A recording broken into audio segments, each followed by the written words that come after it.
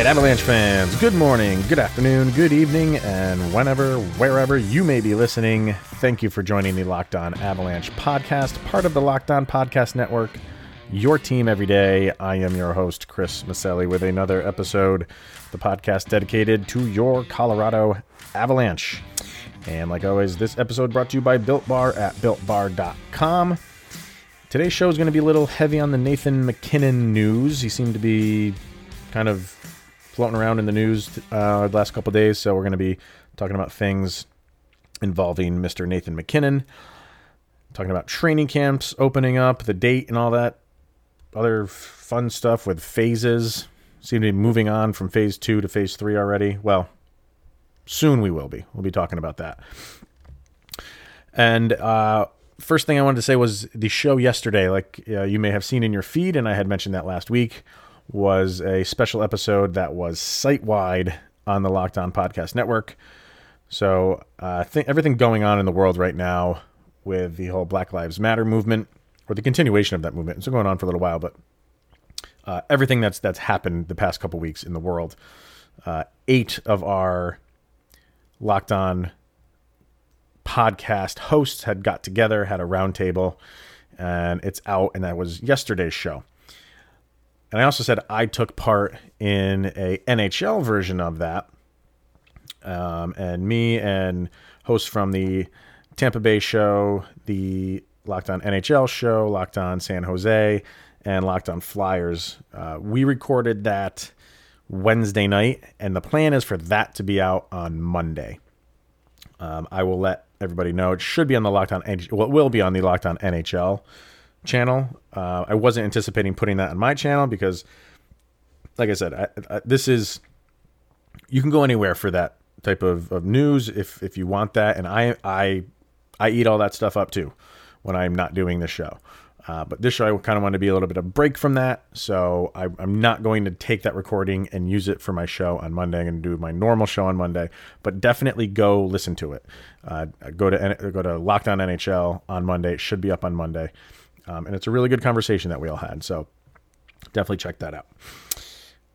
So what do we have today? We got news that, we had news that phase 2 is current. And I said I really wasn't that excited about phase 2 because all it is 6 guys skating around, really can't do too much, can't really practice, can't really have coaches around. So phase 2 is meh. Phase 3, get a little bit more excited. And why? Because that's pretty much like a recreation of training camp. And we got a date. We now have July 10th is the date that the Players Association agreed on to open, quote-unquote, training camp. And those are for the 24 teams. The 7 teams that didn't make it, sorry. So over on NHL.com, you can read the article. Basically, phase 3 of the NHL return to play plan will occur provided that medical and safety concerns allow and the parties have reached an agreement on resuming play. The length of training camp and the start date for resumption of play, phase 4, will be determined. So, what does this mean? 2 things. This show released on June 12th. And they are saying July 10th. So great. This is great news. We know we are going to have training camp open in some capacity on July 10th. That's still a month away. So then immediately you're just like, well, that sucks because now we have to wait another month before we can get really excited about what's going on. And the other thing is, again, if conditions allow, we don't know. Like, everything that's going on in the world is nuts right now. It is not out of the realm of possibility that in the next 3 to 4 weeks before we get to July 10th, that we have another massive increase in this virus, and then all of this stuff goes for naught. And because of everything that's going on in the world, we've gone from self-quarantining and social distancing to hundreds of thousands, probably millions of people out protesting. And what they're protesting for is great. but it's not good in terms of trying to keep this coronavirus and this arc at a minimum. So we were anticipating a spike maybe in the fall months, but because of all this stuff that's happening, it might happen earlier than that. So yeah, the league's got to do what they have to do. They got to put out their dates, and they can only go off the information right now. They can't say, well, because the world is the way it is right now, we're going to anticipate a rise in cases earlier than expected, so we're not going to come out with a date. I get why they can't do that. They can. They come out with a date, say it's July 10th. If everything continues to go to plan in phase 2 and around the world, and the teams are practicing their safety conditions, and they check off all the boxes that allow them to come back to a training camp July 10th, if everybody's on board for that, we can do it. But I still think it's a big if, and I'm excited that we have an announcement for phase 3. We have a date that we can circle on our calendar, but I'm still a little timid of we might get a rise in this thing earlier than we wanted. So I go back to what I said on Wednesday's show about I will be more than enthusiastic about hockey coming back when I know there's an exact date of saying this is the first game in the playoffs, and this is when a puck is going to drop. And when those players hit the ice and the ref drops that puck, then we know hockey is back, and it is in the safest capacity that it could be. Until then, this is all dates and conjecture and what ifs and hopefullys, which is fine. And it gets everybody excited, and I kind of am getting a little bit more excited about it too, because like I said, phase 3 is a lot. There's a lot more meat on the bone in phase 3 than there is in phase 2. So if we can get to phase 3, that I would think that almost kind of puts us over the hump of getting back to play. Phase 2, I still feel like we're kind of climbing that mountain. Phase 3, I think we're like cresting it, and phase 4, we're playing. So, that is what it is. So we're still in that, yes, we're heading in that direction, but everybody still needs to do what they're doing for us to get back on the ice. And then, in this article, they just have some players saying, quotes that you kind of cookie cutter answers, that it's good news. They want to get back on the ice. Yeah, we all know that stuff. We want you guys to get back on the ice too. So let's all just kind of get there safely. That's what it is. So one thing that players might need when they get back on the ice, because they're going to need a lot of energy, is definitely Built Bar. Like I said in the beginning of the show, go to BuiltBar.com, put in the promo code Locked On. You will get $10 off your first order. I've been talking about Built Bar for over a month now, and I would hope some of you guys ordered this stuff because it tastes phenomenal. They have fantastic flavors. If you have a flavor profile that you like, if you're a peanut butter fan, if you're a mint fan, I think they still have the cookie dough up there.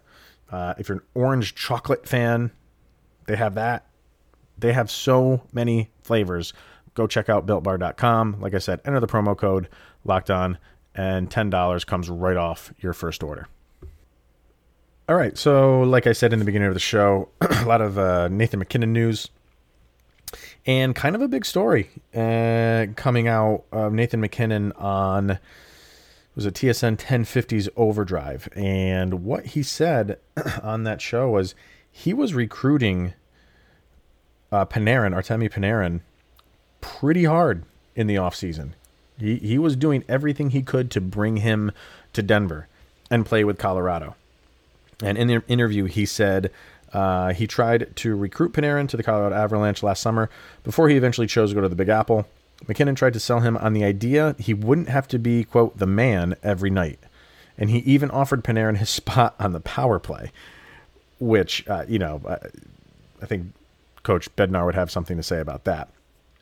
But he tried, and I remember Adrian Dater saying, reporting that in the offseason that the Avalanche had a shot at getting Panarin. I think a lot of people were thinking they weren't going to go after him for a couple of reasons. We've talked about how the Avalanche kind of really don't go after the big names. But I think it was there, and I think Nathan MacKinnon might have tried to sway Joe Sakic in going after this guy and having that superstar power of saying, I want him. We need him. And it just didn't work out. He said he was bugging him every day. We tried hard to get him in free agency. I was bugging him every day, MacKinnon said of Panarin. I was trying everything to get him, but sometimes it's hard to compete with the Big Apple. And that, to me, is where the knife gets stuck in the heart, because that hits it on the head. It is tough to compete with the big markets, especially a market like New York. And were the Rangers the better team coming out of that offseason going into this season? No. I think all the signs were pointing towards the Rangers, still struggling a little bit, maybe improving, which they did do, obviously, from the year before, but kind of still in rebuilding mode. He wanted to be a part of that. He wanted to be part of that rebuild, which is kind of a shocker coming from Columbus, who was a decent team and doing what they did in the playoffs last year, to wanting to be on the big stage. And the biggest of stages is in New York City. It's one of the biggest of stages. So it's in that's where it hurts, because he could have come to Colorado and slid right in there, and instantly that team would have been the overwhelming favorite to win it all. No questions asked if they brought in Panarin. But yeah, it seems like they had kind of like this bromance going, the two of them. And he even called him. Panarin called MacKinnon after he signed with the Rangers, after he signed on the dotted line for $81.5 million. He called Nathan MacKinnon to say he was sorry. Said he's sorry that he had to choose New York. And he did say that the Avalanche were on his short list of teams. Does that make it feel any better? Hell no. Maybe even makes it feel a little bit worse. But the Avalanche are just fine. Clearly, they're doing okay. But to know that you were right at the finish line for a player of Panarin's caliber kind of stings a little bit. And to lose out to the big market when you're the little or the littler market, it kind of hurts a little bit. And it goes on, because MacKinnon was asked, who do you think is the Hart Trophy winner? And, he continues to blow smoke and just say he thinks it's Panarin. He says, I knew he was a free agent, so I was kind of watching him in Columbus. He's an amazing player. And then I watched him all season just from talking to him. Really nice guy. So maybe I'm a little biased with that, but that's why I think he should win the Hart this year. And to me, like, when it comes to the Hart Trophy and any MVP trophy, everybody wants to look at the stats. And we could have this conversation over several shows. But in my opinion, I really do think it should come down to Nathan MacKinnon and Artemi Panarin, because if it's not for those, the value of those guys, and the word value is in the word MVP, cannot be overstated. If not for Nathan MacKinnon, are the Avalanche playoff team? Probably, but they're probably a bubble team. If not for Panarin, are the Rangers a playoff team? No. Sure, they have some other talented players on that team, but he's made that turnaround bigger than expected at the time. So to me, that's value. Not just Draisaitl, who's got 110 points and plays with Connor McDavid. Is he a great player? Of course he is. I'm not trying to say he's not. But I think it should be between MacKinnon and Panarin. And Nathan MacKinnon agrees with me, so clearly great heads think alike. So yeah. One more story to get to on Nathan MacKinnon. The Score ranked the top 50 players remaining in the playoffs, and they completed their list. I don't know why people do this. They put them out in sections, like we're really like clamoring for it. But they finally came out with all of them, and they did 10-1. You knew Nathan MacKinnon was going to be in the top 10, probably the top 5, and we will reveal where he was right in a minute. All right, so where did Nathan MacKinnon land in the Score's top 50 players of the playoffs, of the 2014 playoffs. So we'll go back to the beginning. And if I were to ask you, how many players do you think would show up on this top 50? And again, this is just playoff teams. I think I was thinking 4, and I was wrong because it's only 3. And obviously Nathan MacKinnon is on it. Obviously Mikko Rantanen is on it. And I think some people might think, well, Cale Makar should be on it, but maybe just because of his youth and kind of inexperience, maybe he's off the list, and Gabe Landeskog is on the list because he's a little bit more experienced. And you would be wrong. Those two guys would be flipped. Gabe Landeskog is not on this list. And say what you want about that, and I think he should be. I'm not saying he should be, in the top half of it, but I think he kind of should round out the top 50. They put Cale Makar at 41, which, okay. And I think that goes in line with, we're going to put him on this list, and he could easily rise to the top of this list in the coming years, and he most likely will. They do have Mikko Rantanen on this list. He's at 35. Okay, I think his injury, and they do say that in the little blurb that they have for him, that all of the injured games that he missed kind of set him back a little bit, but he's still a force on this team, and he's definitely on this list. So then you get to, okay, where is Nathan MacKinnon? And I always feel like MacKinnon should be number 2. I have no problem at all with Connor McDavid putting him at number 1 for everything right now. And I'll get to I'm using air quotes when I say right now. And there's a reason for that, which is understandable. They have Sidney Crosby at number 2, which is kind of getting old. And I don't mean that as a pun, but, really, what is Sidney Crosby? He's just, he's still a good player, but is he really the number 2 player in the playoffs? I don't think. Sure, I don't mind him being in the top 10, but that's name recognition right there, where they put him at number 2, in my opinion. And they have MacKinnon at number 3. Okay, it is what it is. And I got to thinking about this today. Nathan MacKinnon is taking second billing and clearly sometimes third billing behind Connor McDavid and Sidney Crosby. Crosby has his Stanley Cups, and he'll go down as one of the greats. Good for him. He's had a great career, still going to be playing for however many years, and is deserving of all the accolades that he gets. But he's sliding down to number 2 because of his age. He's on the latter stages of his career, and Connor McDavid is Connor McDavid.